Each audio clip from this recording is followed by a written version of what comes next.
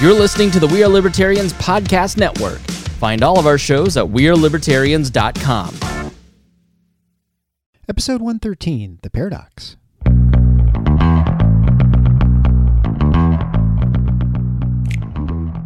Welcome to The Paradox with your attending, Dr. Eric Larson. He is a practicing anesthesiologist and clinical assistant professor at Michigan State University College of Human Medicine. Listen in as he takes you behind the scenes of what practicing medicine in today's ever-changing world is like with another doctor. The Paradox is a fun and accidentally informative show for physicians, patients, or anyone who has ever found themselves in a waiting room.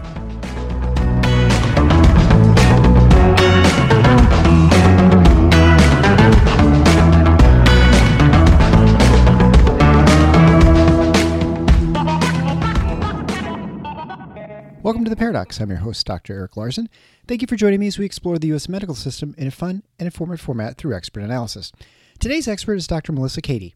She's a pain specialist by training, although she no longer practices pain, and we're going to get into that in the show about why that is. She's the author of the book Paindemic, which explores the nature of pain, how the treatment process is really messed up, and how in many ways it's not designed to actually make people feel better and to treat pain. But before we start the show, here's a quick message from MedEvolve, a company that empowers physician practices to work smarter with data-driven services. Are you tired of dealing with headaches like finding and retaining quality billing staff, high turnover, and limited resources? Many practices are opting to outsource all or part of their billing process to help relieve the burden of internal staff, free up resources, and reduce overhead costs. For those who wish to keep billing in-house, it's critical to have solutions that provide automation and give you the ability to monitor staff productivity and effectiveness, especially for remote employees. MedEvolve can help you leverage data and AI solutions that bring answers to the forefront and take the guesswork out of revenue cycle management. Let them show you how. To have this great company help you work smarter, reduce your costs to collect, and get paid on time, find them at drpodcastnetwork.com/medevolve. The link is also in the description of the show. I encourage you to go to theparadox.com/113 to find today's show notes, which include links to Dr. Cady's book and other useful links. Finally, I'd like to thank my patrons at patreon.com/theparadox. They help defray the costs for the production and the promotion of the show. And if you find value in the show and want to support it financially, it'd be much appreciated. You can do that obviously at the Patreon page at thepatreon.com/theparadox. Also, feel free to drop me a line on email at theparadoxshow@protonmail.com, or you can certainly go to the website at theparadox.com. Many of my show ideas that comes from listeners, and I really appreciate it. And obviously, I super appreciate the fact that you share and promote the show with your friends, family, and colleagues. It's why the show continues to grow and why I'm now part of the Doctor Podcast Network. But let's get going with the show, The Paindemic with Dr. Melissa Cady. Enjoy. Well, I'm here with my friend, Dr. Melissa Cady. She's a co-host of the Change Physician podcast and is an anesthesiologist working part-time in Austin, Texas. She's also the author of the book Paindemic, and today we're going to talk about her book. So, Dr. Cady, thanks for joining the show. Well, thanks for inviting me. It's always a pleasure to chat with you, and yeah, we've done this a few times in different settings, so this is great. We have. We're kind of guesting on each other's podcasts all the time. Yeah. So the least I could do is return the favor. And I think you have a really interesting story and one that I want to make sure my listeners have an opportunity to hear. But let's start with kind of talk about you first before we get into the book and sort of the discussion about pain. How did you end up in medical school and then go into your fellowship training in pain? Sure. Well, I've always loved being active and played sports and was a very curious, I guess, kid. And so I think I just naturally was inclined to get into personal training, which ironically is, I think, a little bit of a bridge there that made me curious about going to medicine.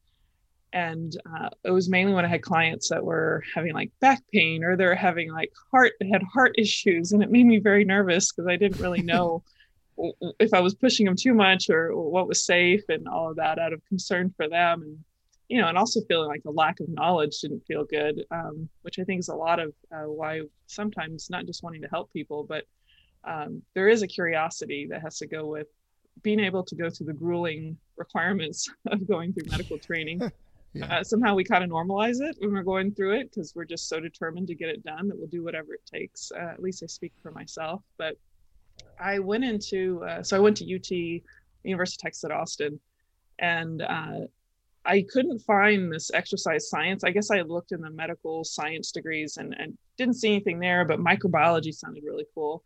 So I was like, I didn't know much about it, but figured, I'll learn some things. And halfway through, like 2 years into it, I realized kinesiology, science of exercise science, was in a college of education. And I didn't really want to switch over, kind of wanted to finish, figured it was good enough. And then I started getting curious during my personal training during college that maybe I should just try for medical school. So I didn't have this big audacious goal of as a child that I want to be a doctor, but I thought about being a vet. I loved animals. But so I finally decided to apply to medical school. And in Texas at the time, there was kind of a universal system. It would apply to multiple schools, but there was one called the Texas Osteopathic or Texas College of Osteopathic Medicine in Fort Worth that was a separate application. So I applied to Texas and also this other one and was accepted into this Texas system, UT Houston. And then I was accepted to the osteopathic school. And meanwhile, of course, always having my mind being interested in multiple things, I thought it would be cool to be a massage therapist, I could do that. So I literally got some things, kind of squared away thinking about that. And so it was interesting because I loved the musculoskeletal system. I loved sports. I thought the musculoskeletal system was cool and how you can adapt your body. And so when I got accepted to both medical schools, I was like, well, this osteopathic stuff sounds really cool and interesting. And I think I always venture towards different, like I'm always wanting to run off the path. And like, I didn't want to be in sororities. Like, I just want to be this independent person and do my own thing. So I think it all kind of collides in similar things, but I ended up going to the osteopathic school and I found it intriguing just to learn that other skill set. And so, fast forward, I get through all this medical school and trying to figure out what I want to do as far as specialty. I still didn't have a clue. I liked everything, just like I found myself doing that, going into medical school. So I think, I realized that I just love learning and I'm just very curious. So I love physical medicine rehab, kind of tied into this musculoskeletal thing, but it was a very holistic look at the patient, have to understand the social elements, all of that. And then even primary care, internal medicine, thought about orthopedic surgery, had people trying to push me to go do that. And even some of the residents, and I discovered, when I was an intern and, I'm trying to decide, first of all, let me just say, I couldn't make up my mind to the point that I pigeonholed myself into maybe radiology, interventional radiology, because it's anatomy on the screen, in essence. And so I pigeonholed myself into a couple programs, which is just idiotic, to be quite honest. It's so competitive. And so I didn't get into that. So I had to scramble. And I got into general surgery, which I knew nothing about. Didn't even know what an NG tube was. So I ended up doing a year of general surgery.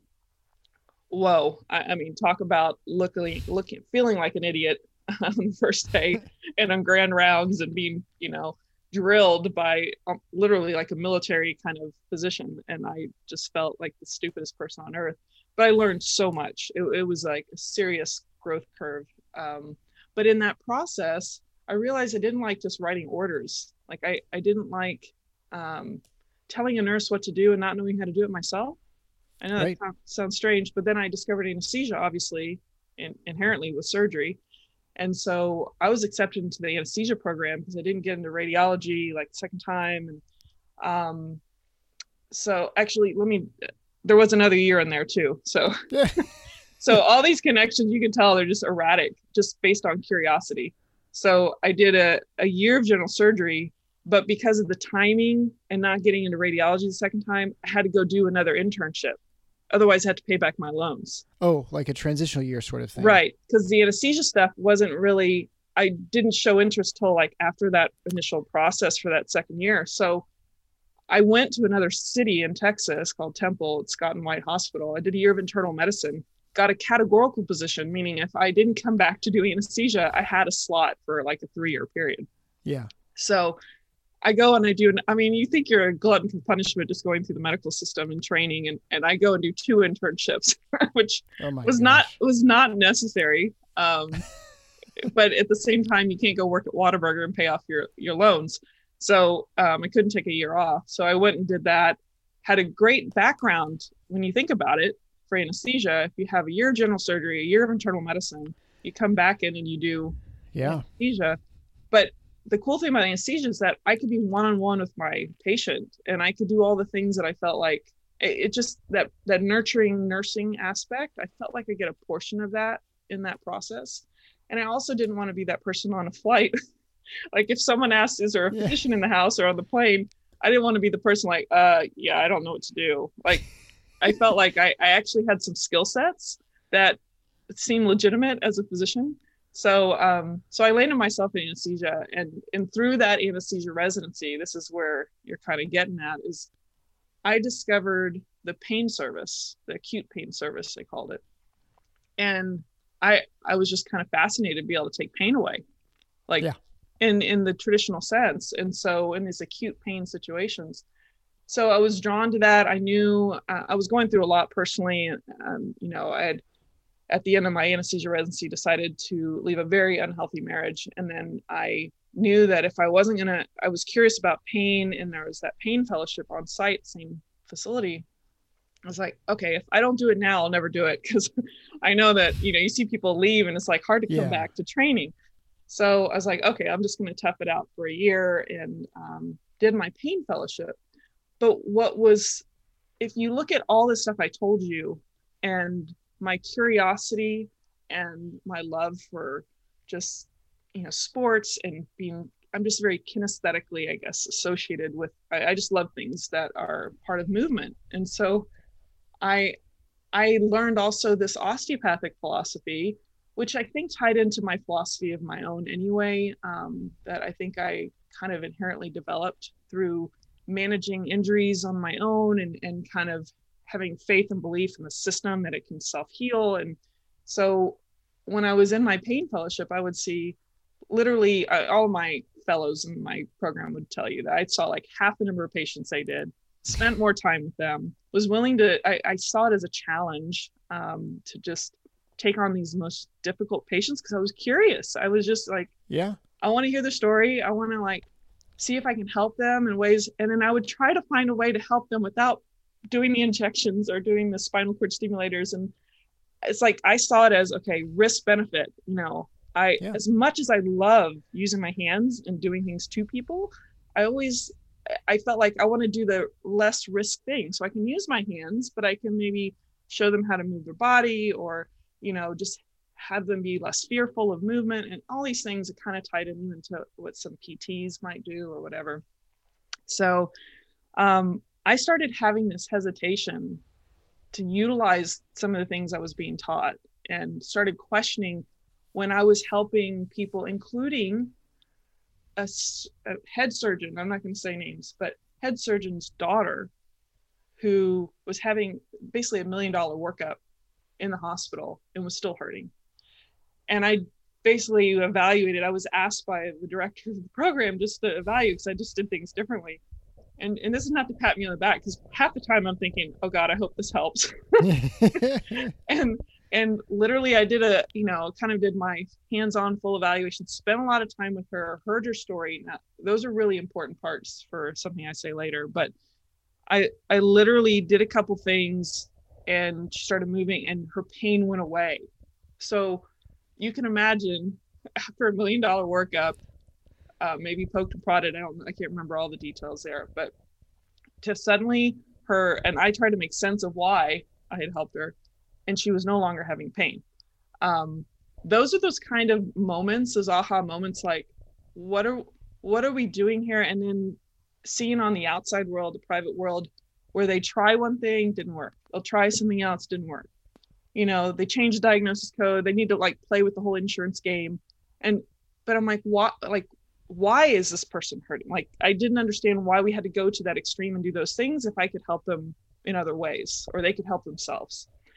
So this is where it's interesting, because most people that finish their pain fellowship go into practice. Yeah, right. I didn't. I felt pretty nauseated at the idea of practicing the way I like to practice, and knowing damn well that I would not be able to afford the roof over my head, because I wasn't doing the things that were lucrative. I was spending time with patients. I was doing things that didn't really get paid well. And so I was like, well, I'm just, and I've been a year off. I did a little bit of moonlighting during that year when I had time off. But I went back in anesthesia after a year of doing a pain fellowship, which is nerve-wracking in and of itself. Yeah. I mean, I have friends that went into pain and thought they should get out of pain, and they feel like, I don't want to kill somebody. Like they're worried, just getting back into the swing of things. So, do you want me to keep rolling with my story? Or? No, I think that's interesting because I feel like in our practice, we have people who are pain physicians who want to do some anesthesia and do the pain, and they have the same trepidation, right? Like I've not done anesthesia in 10 years. And I think the thing for people who are coming out of training, if you're a physician, you've finished your specialty training, you will understand this. If you're not, then you don't really understand what I'm about to say, but I'll try and explain it to you. When you do your residency, you are never the final check on whatever's going on, right? There's always someone you're attending. You can say, because the classic line is, right, I'm just the resident, right? Mm-hmm. Or maybe just the fellow, right? And then when you go into training, or when you leave training into practice, that's when you sort of figure out how you practice, right? And you use I guess I like to say you sort of like use the building blocks, the fundamentals that you learned in your residency training, and you sort of figure out how you do anesthesia, how you do general surgery, whatever the specialty might be. And that takes a few years before you kind of get a flow and get a feel for sort of how you do things. Yeah. And so to finish your residency where you're doing anesthesia all the time and then not do anesthesia for a year, when you never had the opportunity to sort of build that sort of familiarity and confidence, I can only imagine it's very unsettling. Like it'd be much different for me to leave anesthesia for a year and now go back because I've done it for 16, 20 years or something. Sure. And so for me to leave it, I could do it. I think probably after a couple of years, you definitely walk in rusty, and it's a very procedurally oriented profession. And then I guess the other part about what you said that I think is interesting is the fact that you just knew that the reason people go into pain, that's not a fair thing to say. Let me start again. Mm-hmm. That to be successful financially in pain, you have to do certain things. And generally that means you have to do things. You can't sit and talk to people. The reimbursement rates for those sort of things are just much lower than doing, like doing epidurals and to do stellate ganglion blocks and all that kind of stuff, right? And so I think the allure of pain like you have is the acute stuff. And I think that's what I really enjoy doing when I do anesthesia. I love doing the nerve blocks, and someone has like a totally dead arm for a day and their shoulder doesn't hurt or something like that. Mm-hmm. It's very satisfying. I know personally that I would struggle with chronic pain because I couldn't make that person better right away, right? That the whole reason I went to anesthesia is because, my blood pressure's high. I'll give you medicine. Boom, it's lower. My blood pressure's low. I'll give you medicine. Boom, it's higher. Yeah. I have instant gratification as an anesthesiologist. I would really struggle where I have to sort of slowly kind of make things better, or to do it non-pharmacologically. That's kind of what you're talking about. Yeah. And which also explains why you went into be a DO, an osteopath, because that you were definitely enamored with the fact that you could put your hands on someone and you can actually manipulate and do some things. And that comes through in the book as well. I can definitely see that it is a holistic approach to pain that you're looking at. So you wrote this book about pain, about the pandemic. I think I just kind of touched on a few things sort of, but why don't you describe why you wrote the book and what you felt you were trying to convey to people, who your audience is? Yeah. Well, it's good to know that, I came out of my fellowship and did part-time anesthesia. And I was intentional about being part-time because I was trying to kind of create my life, and I didn't want to live a certain a standard of living that I would be stressed out to maintain financially. Yeah. So I always started out part-time. So they gave me the time and the resources to kind of play with other things. And so it's interesting, this book would probably not have happened if it wasn't for an interaction with an older gentleman who had like a 90-something-year-old father he was talking about at the gym. And I was just impressed with the guy I was talking about. And then he started talking about his father, and somehow it came into this pain world. And then I started giving I felt compelled. Sometimes, I had to reel myself back in because sometimes, people don't want to hear this. This guy was like eating it up. And he's like, you have a message, you need to put it out there. And, and I just laughed when he said something about writing a book, but that planted the seed. So, fast forward from, I finished my fellowship in 2009, and I had this building frustration with the system and feeling like people are being led astray and not being told the truth. And it's just such a complicated medical system that we have, this whole medical industrial complex that we have. And so I put myself in some conferences that are totally non-medical. They're like people that have written books, marketing kind of conferences, self-development, personal improvement kind of things. And I was so jazzed. I mean, I got so jazzed by the people in those settings, and they were so happy. And I was like, these are my people. Like, I love being around this energy. It gets me inspired. It makes me think about doing things I never thought about doing. Because sometimes in the lull of everyday work, it's sometimes in medicine, a lot of people that are burned out, it sometimes can drain you. So I was lifted by a lot of this. And I had a breakout session in one of these, and they said, think about your book and what you'd like to call it. And I don't know where it came from. I mean, of course, the pandemic now did not happen. Yeah, right now. We're right in the middle of, but pandemic popped in my head, and I was super excited about that word. And they're like, please share with people in your small group. You have to trust that they're going to do the right thing and not steal it and all this. And so people were very, they thought it was cool. So this whole pandemic arose. I went ahead and just registered it as a trademark so that, you just never know. But so this whole book came about because I started giving value to my voice. And there is always levels of doubt as physicians. As humans, we do what we're comfortable with. And so I think, speaking of even going from like pain back to anesthesia, like, those shifts and those changes are really, really hard. And, so I felt like,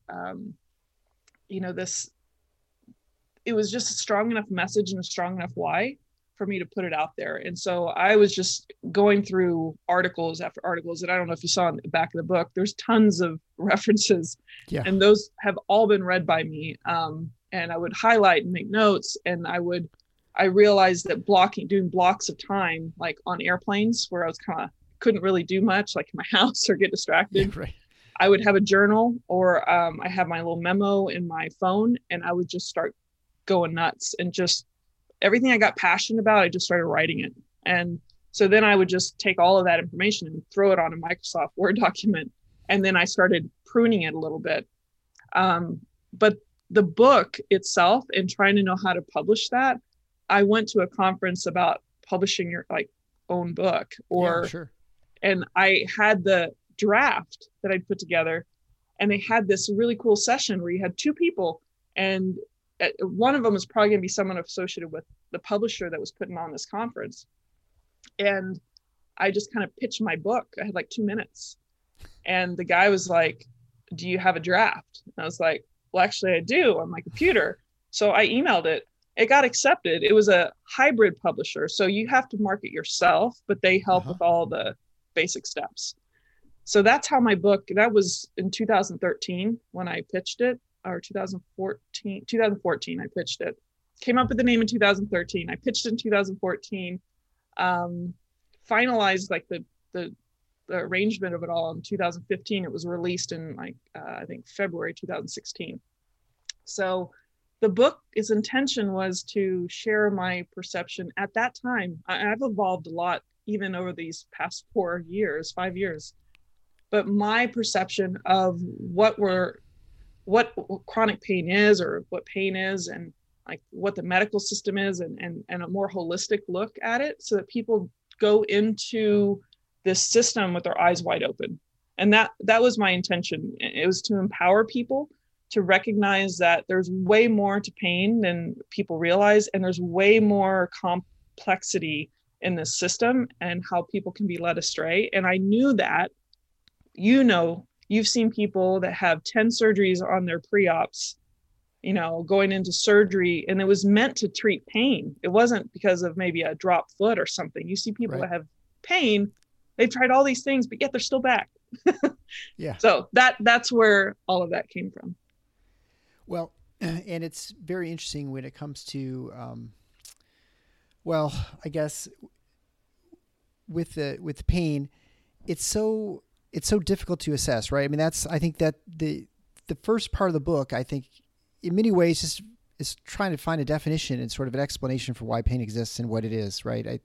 It's a perception thing. It's not necessarily mechanical. It's a very elusive, right? And that's what makes it so difficult for someone who's going to diagnose someone with pain, because it's really pretty nonspecific, and yet it's a real thing, right? And everyone experiences it. I mean, we absolutely know there's pain's a thing, but is your intent sort of just to tell people like pain's okay, it's normal, and that you have some control over it? Because I feel like a lot of times there are people who just feel like it just happened to them, and then there's nothing they can do about it. Yeah. So if it's okay, I'll bridge kind of what I was putting out to how I perceive it now. I tried to use a lot of the literature that is not constructed around the most, like there was some introduction of the more modern science of pain. But, I feel like I was still trying to put the terminology and the definitions of the traditional look at pain. So, which is why this year I'm promising myself, trying to hold myself accountable, that I'm going to write my updated version of Paindemic, and prune it even more and simplify it down even more, because it is quite dense, the book itself. And so there's aspects that I feel like are like stay the same. There's things that I'd want to change. And a lot of that is trying to define it. The best way to describe it, it's an experience. So it's not some objective thing. And I just was part of an online conference I participated in this past weekend, and they talk about that all pain is pain. All pain is real, and that all pain could change. And I think it's a perfect summary of that it's an experience, that you have to believe the person in front of you. Of course, could somebody lie and not be experiencing pain and just have some other objective? Sure. I would say most people aren't going to waste their time. Yeah. If they're in pain, they're in pain, and you just take their word for it. The problem is we have a very simplified, sequential type of, this is very linear, this happens and you have pain. But the overall, if you talk to my friend, Dr. Kevin Coccaro, he has I think it's like an hour presentation on, why we hurt, and a simplified like metaphor. And I think that's a great way to look at it. But essentially, sensory input is what we're used to. We're thinking also the sensory input is the reason we have pain, like it lights up, and it's a very sequential, like linear thought to pain. But that's not really what's going on. There might be an extreme, big, huge sensory component, like all these receptors that receive information, like someone's leg gets cut off without any anesthesia, like the blocks you do. There's a huge sensory component, but there's so many other things that are influencing from the top. So emotions, your belief, your cognitions, your thoughts about what this means. So the meaning you put to that, you can look at different cultures that, have different things happen to them that you would think they'd be screaming and writhing in pain, but it might be considered a very positive thing. And they don't, it's a different kind of stoicism. And it just, you can see so many differences in how people respond to just sensory input, because there's the thoughts and beliefs and emotions that tie into it. So I always remind people, if you stub your toe and you just won $1 million, you don't care about the stub toe, right? But if you just got in an argument with your significant other, then, that stub toe probably hurts twice as much. Maybe not. I don't know. Yeah. So the point is that those are just very simplified, a few things that contribute to the experience of pain. But there are so many things in our environment, our past, our traumas, our just what we believed at that point in time when that happened, and how we interpret it for the current situation. I'm sure even with the pediatrician, they probably could tell you maybe there was some micro traumas from just injections and they respond differently. And then later in life, they don't know why they pass out the moment they see a needle. Like, you just don't know. Sure. There's so many things. So I think that with pain, I've recognized it's super fascinating because it's like, I compared it in my book, it's not quite love.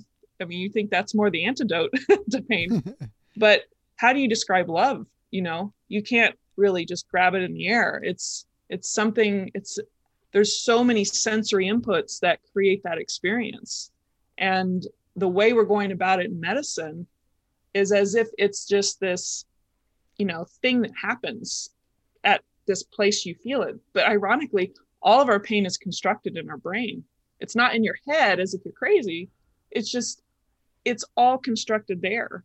And so whatever sensory information that's coming in, it can be modulated by the brain and spinal cord. So it just reminds us that we're one system that's picking up inputs in so many different ways. And even the way we understand the brain, as if this spot is responsible for speech or whatever, there's actually multiple locations always communicating. And as you just look at people who've lost parts of the brain, and then it adapts and accommodates. And I think it's just a fascinating realm of medicine, but the way we've been going about it has been, it's been not good for patients, and it's had serious consequences. And despite doing, 500 to 1,000% more interventions and treating it like this thing down there that's causing the problem, we have more pain in this country than we ever had before. Yeah, that's a great way. I love comparing it to love because it's a human experience we all, should all at some point experience. And it has definitely physical components, but it also has maybe more mental or, right? It's emotional. And I like the part of the book where you talk about how and I don't even know if I can pronounce this probably, but diagnocentric way of looking at things, where the example would be, we do it all the time in medicine, where we say, hey, we're going to do this. Are we doing the ankle fracture next? Yep, we're going to do the ankle fracture right. So we oftentimes describe patients as diagnosis. Yeah. Like the gallbladder's coming in next. Like, I mean, obviously gallbladders come in as persons come in. They all have gallbladders, but sort of the notion that you are just whatever your diagnosis is. I'm a person with chronic fatigue syndrome, or I've got CRPS, which is chronic regional pain syndrome in my left foot. And that's kind of who I am. And I love how I guess I'll let you just talk about sort of what that means and how people sort of get away from that sort of problem. Yeah.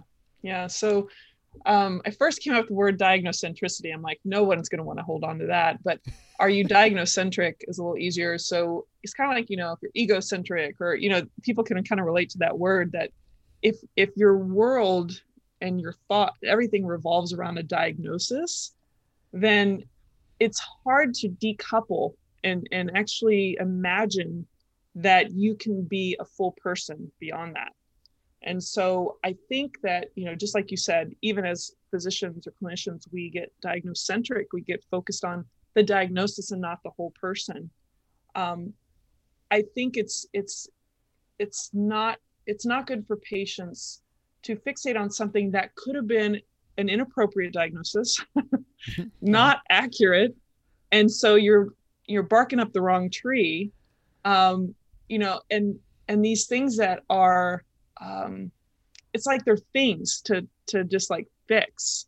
And much of pain is about like this journey of understanding. There are so many things that, whether it's stress, whether it's lack of activity, whether it's extremely poor diet, lack of sleep, just one night, even as physicians, you go all night without sleeping, you might have these aches and pains. Like there's so many things that can layer upon each other.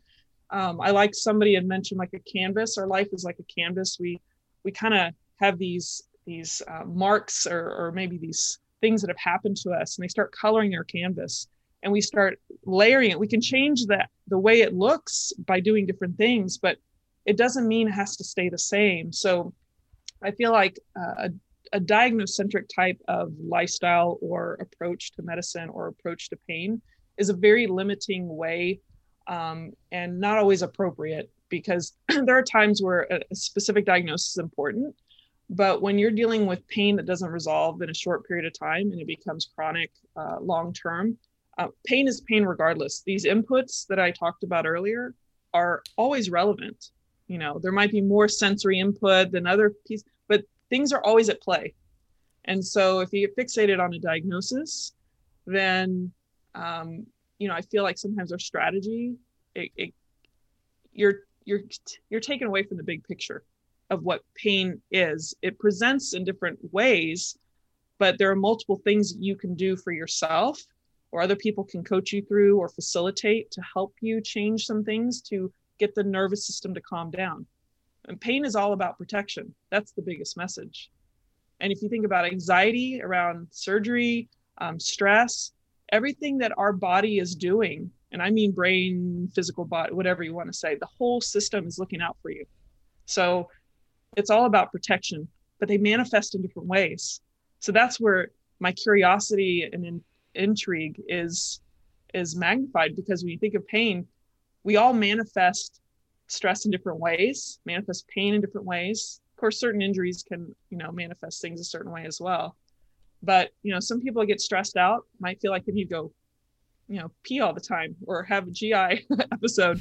Some people get headaches. Some people get back pain. Some people get, neck pain. But it's hard to extricate all these things and make it real simple. And it's very distressful for physicians when you feel like you have to do something to somebody. And the way we made people perceive us is that we have the answer, and that to be a good doctor, we're going to fix them. But the problem is that when pain is one of those things that doesn't self-resolve within a healing time, if there was an injury, which, by the way, pain is not always involved with injuries. Your kid can be nervous and have abdominal pain, but you're not going to go cut on them. Right. So I can get pretty passionate about that. But if we get fixated on diagnosis, it's, a patient is not a diagnosis, they're a whole person. And if the patient fixates on the diagnosis, they are not addressing all the many things that could potentially help them with their pain. Talk about then, this kind of goes into the next part, right? Like the anti-pain lifestyle. So you talk about, if you're someone who has pain, how do you either cope with it, deal with it, alter the sort of your state in, because no one wants to be in pain. I mean, I think we all accept pain at times, and we recognize that it has a utility. Like you touch a hot stove, you want to move your hand away. You exercise a lot, you have that sort of the ache the next day. That's a sign that something good happened. But obviously you don't want to have that feeling all the time. So why did you just go through the anti-pain lifestyle? What you mean by it? Sure. Well, and let me just make a statement. There are people that have misconstrued me to say that I'm anti-medicine or like anti-medical field. There's a time and a place for everything. The problem is we default to the medical system all the time. And of course, they're there to rule out red flags. If you're really worried about something, then you can have someone rule out those big things that could kill you, Right. Once that's done, now granted, things could change and revert back to a medical emergency or red flag, and you have it readdressed. But there's a lot of fear and anxiety that wraps around people that have pain. We don't like it. It's by definition something right. uncomfortable. And so emotionally, physically, however you want to put it, pain is pain. And so I like to look at the anti-pain lifestyle as just a way to minimize the interventions by the medical system. So the things you can do to help yourself, which I am biased. I'll say that from the get-go, because I found myself doing that, knowing that I have avoided probably, if I had pushed the medical system to take care of me and to do something for me, I could have very easily gotten it. Sure. No problem. The incentives align, right? It's what? I was going to say the incentives align. Sure. Right. So that, if I demand it, there's something there.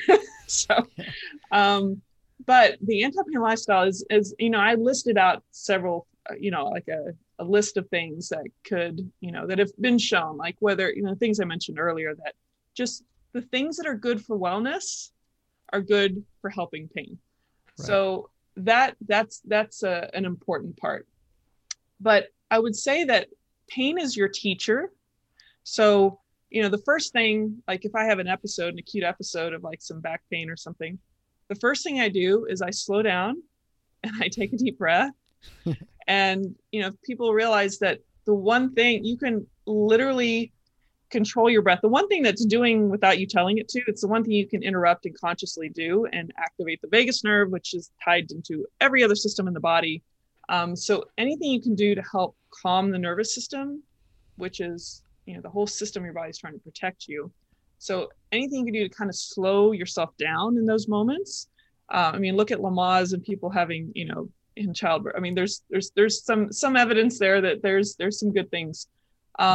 But slowing yourself down, that's the first thing you control, is to slow down the nervous system. And for me, I don't worry too much about what it means. And people are trying to make meaning out of their pain or trying to understand what's causing it. And I think there's times where that's important, especially if there's emergencies or red flags. For me, I actually internally, my thoughts revolve around the idea that I'm safe, it's okay.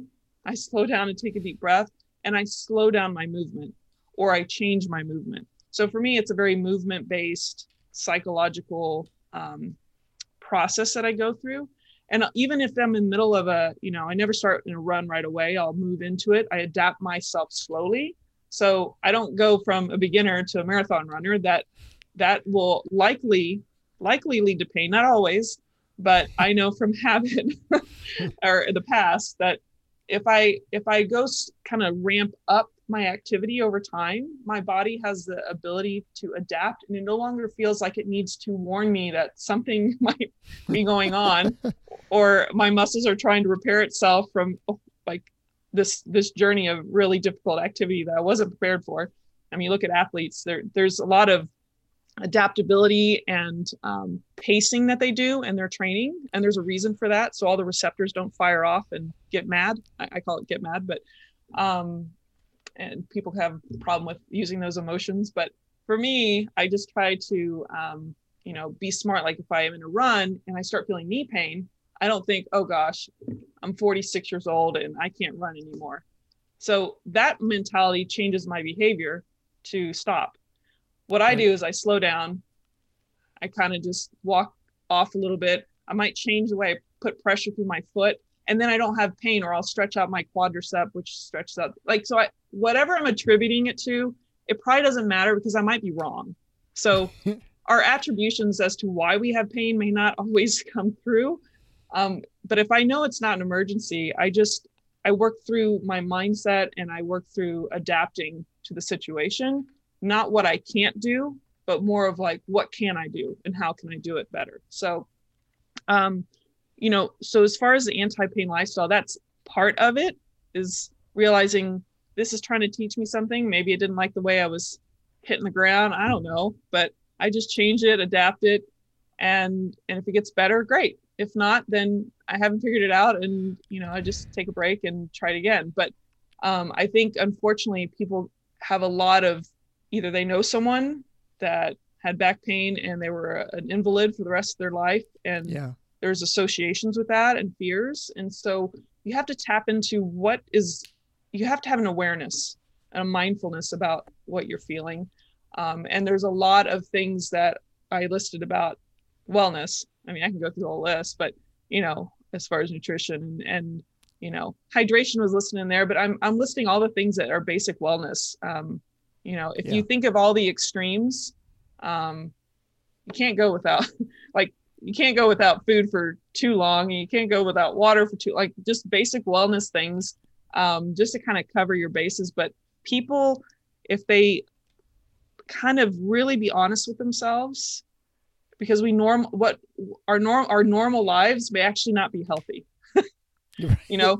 We've normalized what we're used to. So there's things that you have to be honest with yourself and look at all these various wellness aspects that I list in the book, and the things that maybe you're not attending to your health. Maybe you're not attending to the unhealthy relationships in your life that are creating a stressor for you. And if you don't believe that stress or, unhealthy if you don't believe stress affects you physically, you just find a kid that's stressed out about going to see a bully at school, you can tell there's physical symptoms. At least they're expressing that. You have to believe that. We believe everything else in medicine when people describe things, but somehow when you can't see something, that linear thought process again, you don't want to believe that they're having pain. But you always have to believe that someone has pain. That is probably the worst thing that we do in this system, is to minimize, devalue their experience. And I think most of what I did to tie it back into my training, I gave people time. I validated their experience. I showed interest and curiosity in what they were going through. And they trusted me. And they believed that they could get better. I had that confidence, even though I had some doubts as to how much I could help them. My problem back then is that I tied their outcomes to my value. And I realize now that it's the journey. That journey, it doesn't necessarily happen overnight. And that's why it's so hard for someone like us with acute pain service stuff to not get burned out, because we tie those outcomes to us and how good we are. And I've realized that all I can do is be a facilitator of change, empower them, try to educate them.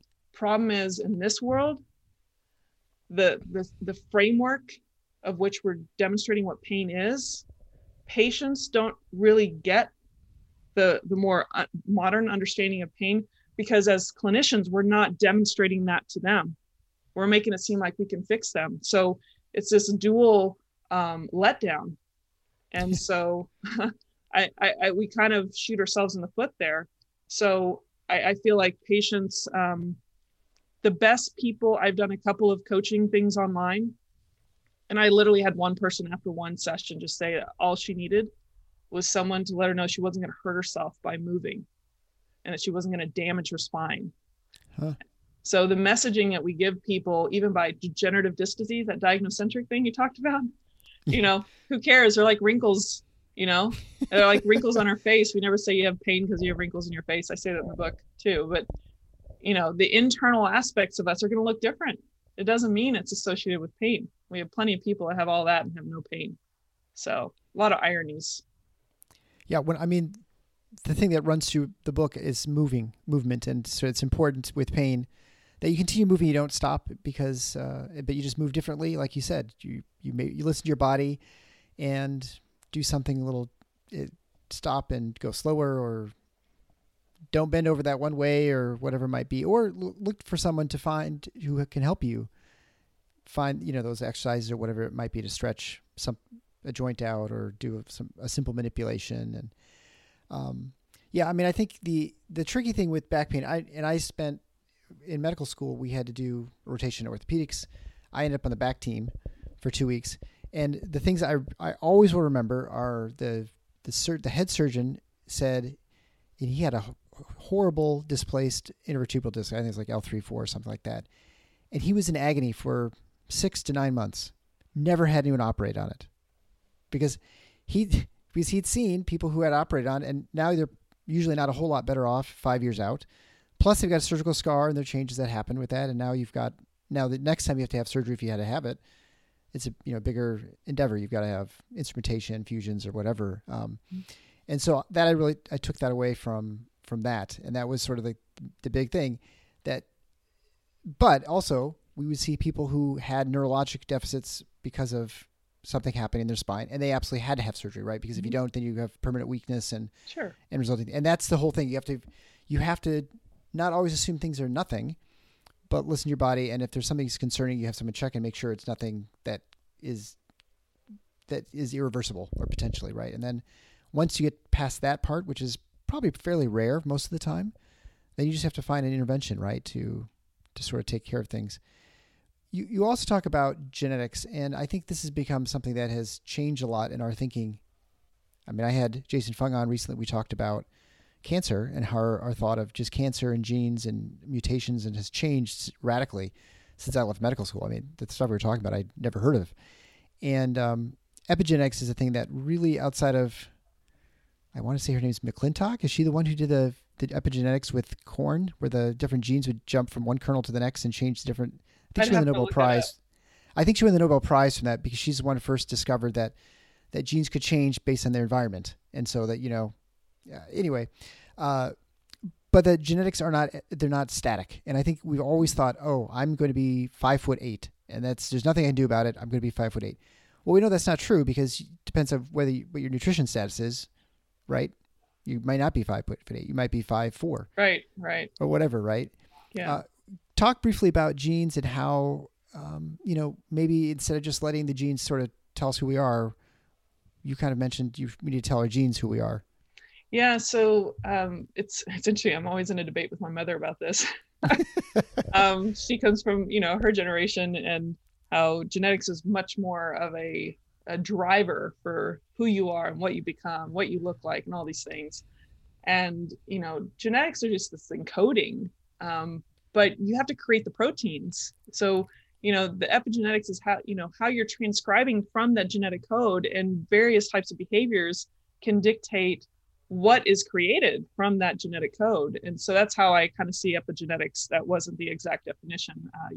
Your listeners should look that up. But in general, everything that I talked about from a wellness standpoint will more positively influence your genetic code to create the proteins and the various things that can drive, whether your body composition or, various types of, medical issues that could happen. And so that's kind of part why I inserted, and I think I only had like a couple sentences of that in there, but it was part of that whole anti-pain lifestyle, that what you're doing is influencing your genes. So from an epigenetic standpoint, that phenomenon it's crucial and it's important. How much each particular behavior is influencing. I mean, it'd be hard for anyone to put that on with a number. Right. But what you do in your life, and trust me, being human in this world and all the communities, it's hard to be perfect. I have my own challenges at times as well, but I think it's really enlightening to make you feel like you don't have to be as diagnocentric about a diagnosis that you could potentially influence.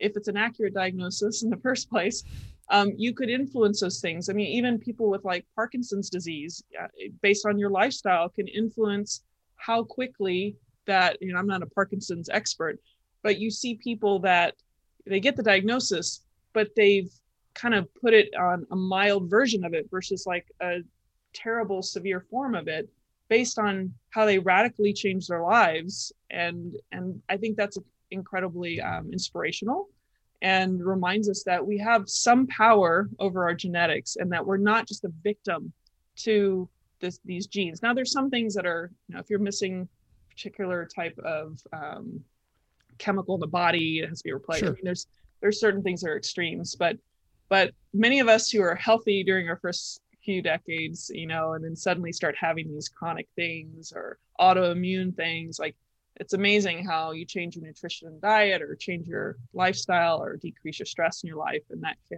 can change the trajectory of what your health is doing. So I don't know if I answered your question. No, I think so. And I mean, I guess my simplified thought of epigenetics is really like the genome that you have is pretty much like a recipe. Mm-hmm. But you can only make, if you don't have all the ingredients, you can't make certain things. And so I think, and it can only do what it has access to, and also there's some obvious things too, right? Like if I lift a lot of weights and do a lot of physical activity, I'm going to be stronger or whatever than if I don't do those things. I mean, genetics they have some effect obviously on how well you'll be able to do and what your maximum achievement can be. But yes, absolutely, you're dependent on what you can do in life. And for most people, unless you're going to try and be on the tippy top elite of whatever it might be, it doesn't matter. I mean, you're still going to be doing pretty well as long as you adhere to some basic things. And so I think, that's the message of your book, that you have some control over these things. It's hard to define. And before we sort of throw all physicians under the bus for doing too many procedures and doing things that are inappropriate, I think, when people come to you with a problem and you have a solution that works, sometimes you're inclined to use it. And you can't fix things that you don't know about. So if people don't tell you that, oh, I've someone passed away and I also lost my job and there are a couple other things going on that may contribute to the pain. I mean, you're not going to be able to fix those things, but maybe you can fix the person who's got, maybe the nerve block helps or something, right? I mean, I think that there's definitely, there's an allure to that for a physician to try and fix those things. And sometimes they help, right? So that's a hard thing. And that's interesting. Why they help is the bigger question. And true. I don't, certain people have been in my circles recognize that I'm different than the other pain physicians that are doing interventions in the surgery center but interestingly, that particular physician, the pain physician, read my book and he's now converted to a non-opioid practice. I'm not saying I was part of that. I think because he was kind of leaning in that direction of thinking, I'm not really helping people live their lives. I don't think this is the best solution. I think he was open to reading my book. That was part of it. Yeah. But you only know what you've been taught. And then over time, as you observe things, if you're honest and you're willing to overcome what's called cognitive dissonance and this discomfort of recognizing that maybe what I was taught is not really the way for everyone, and the financial benefits that I've been receiving from that type of way, if you're willing to overcome that, you'll recognize, and unfortunately for some close friends of mine, it was I have like probably 5 physicians that have stopped doing interventions that I know. Yes, in different realms, but they're all pain physicians. And it's extremely distressing, anxiety provoking, nearly life destroying, because your identity is wrapped around with what you're doing. And so it is a very difficult for those that are maybe willing to, realize that the journey of going through understanding pain can be painful in and of itself, is real. And I do believe it's worth it, because you actually can look at your own life and recognize the stress, the anxiety, and the pain. The biggest messages, like I said, are pain is about protection. And if you realize that all this anti-pain lifestyle, that I framed it that way, it's all about finding things that make your body feel safe. And for some reason, your body is perceiving danger, whether it's sensory components that, yes, maybe if that injection was done, the sensory input is different for that period of time, or they believe that that's the thing that needs to be done, or they love seeing those people on a frequent basis and love seeing that physician and the caring attitude and the comfort they receive. All of those things can help people feel safe. Those are just a few examples. It is important, if you finally go down that road, which I implore every pain physician to do, is to learn about a little bit of the science of pain. And when you do, it's incumbent upon you to share at least the resources for your patients, to recognize there are other things I can do, because it's not always just one thing in our life that can make our life better or our pain better. Right. There's so many things that are layered upon each other that can have this kind of like this ripple effect. And so I think that there's a lot of ways, people that have trauma, even expressive writing has been, I don't understand how it works, but apparently it does amazing things. And so if you can embrace and help those people willing to help themselves, and you give them more than just what you can do to them, you'd be surprised there are people out there that they just need the resources. They just need to know. And if they want to work through that journey, it is their job to work through that. They may need a coach along the way, but I think learning about pain in a way that is practical, more modern, will help you not only with your own life, but your own patients. Yeah, well, that's a great message. Well, we've come to the end of the conversation here. Where's a great place for people to keep track of you and your writings, and so they'll know when the next book comes out? Yeah. If you just go to challengedoctor.com or thechallengedoctor.com, they'll go to the same place, or myname.com, but Challenge Doctor is the easiest way. And for those, you can read about why I named myself that, but I think I challenged myself and society and the medical system, and even the word itself has the word change within it. So you can see change within challenge, first 3 letters, the last 3 letters. spell Oh, change. that's very clever. Yeah. Well, So I use that phrase, the challenge doctor, for a lot of reasons. Just gives us some different perspective. I like reframing things. yeah.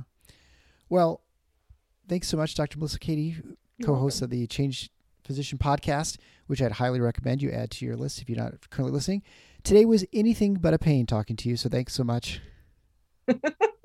Most welcome. It's always a painless experience and joyful experience to spend time with you. Talk later. Bye. Bye-bye. Thanks for listening. But before we end, don't forget to reach out to MedEvolve. For those of us who know how hard it is to build and maintain a sustainable business, we understand that bringing the right help to achieve our goals is really important. Get in touch with them for data-driven analytics, workflow automation, and medical billing technology and services by going to www.drpodcastnetwork.com/MedEvolve and get going on the right path. Thanks for listening to The Paradox. If you like what the doc is doing, please subscribe and leave a review on iTunes or Stitcher. And share the show with your friends. Become a supporting listener to get access to special bonuses at patreon.com/theparadox. Show notes can be found at theparadox.com.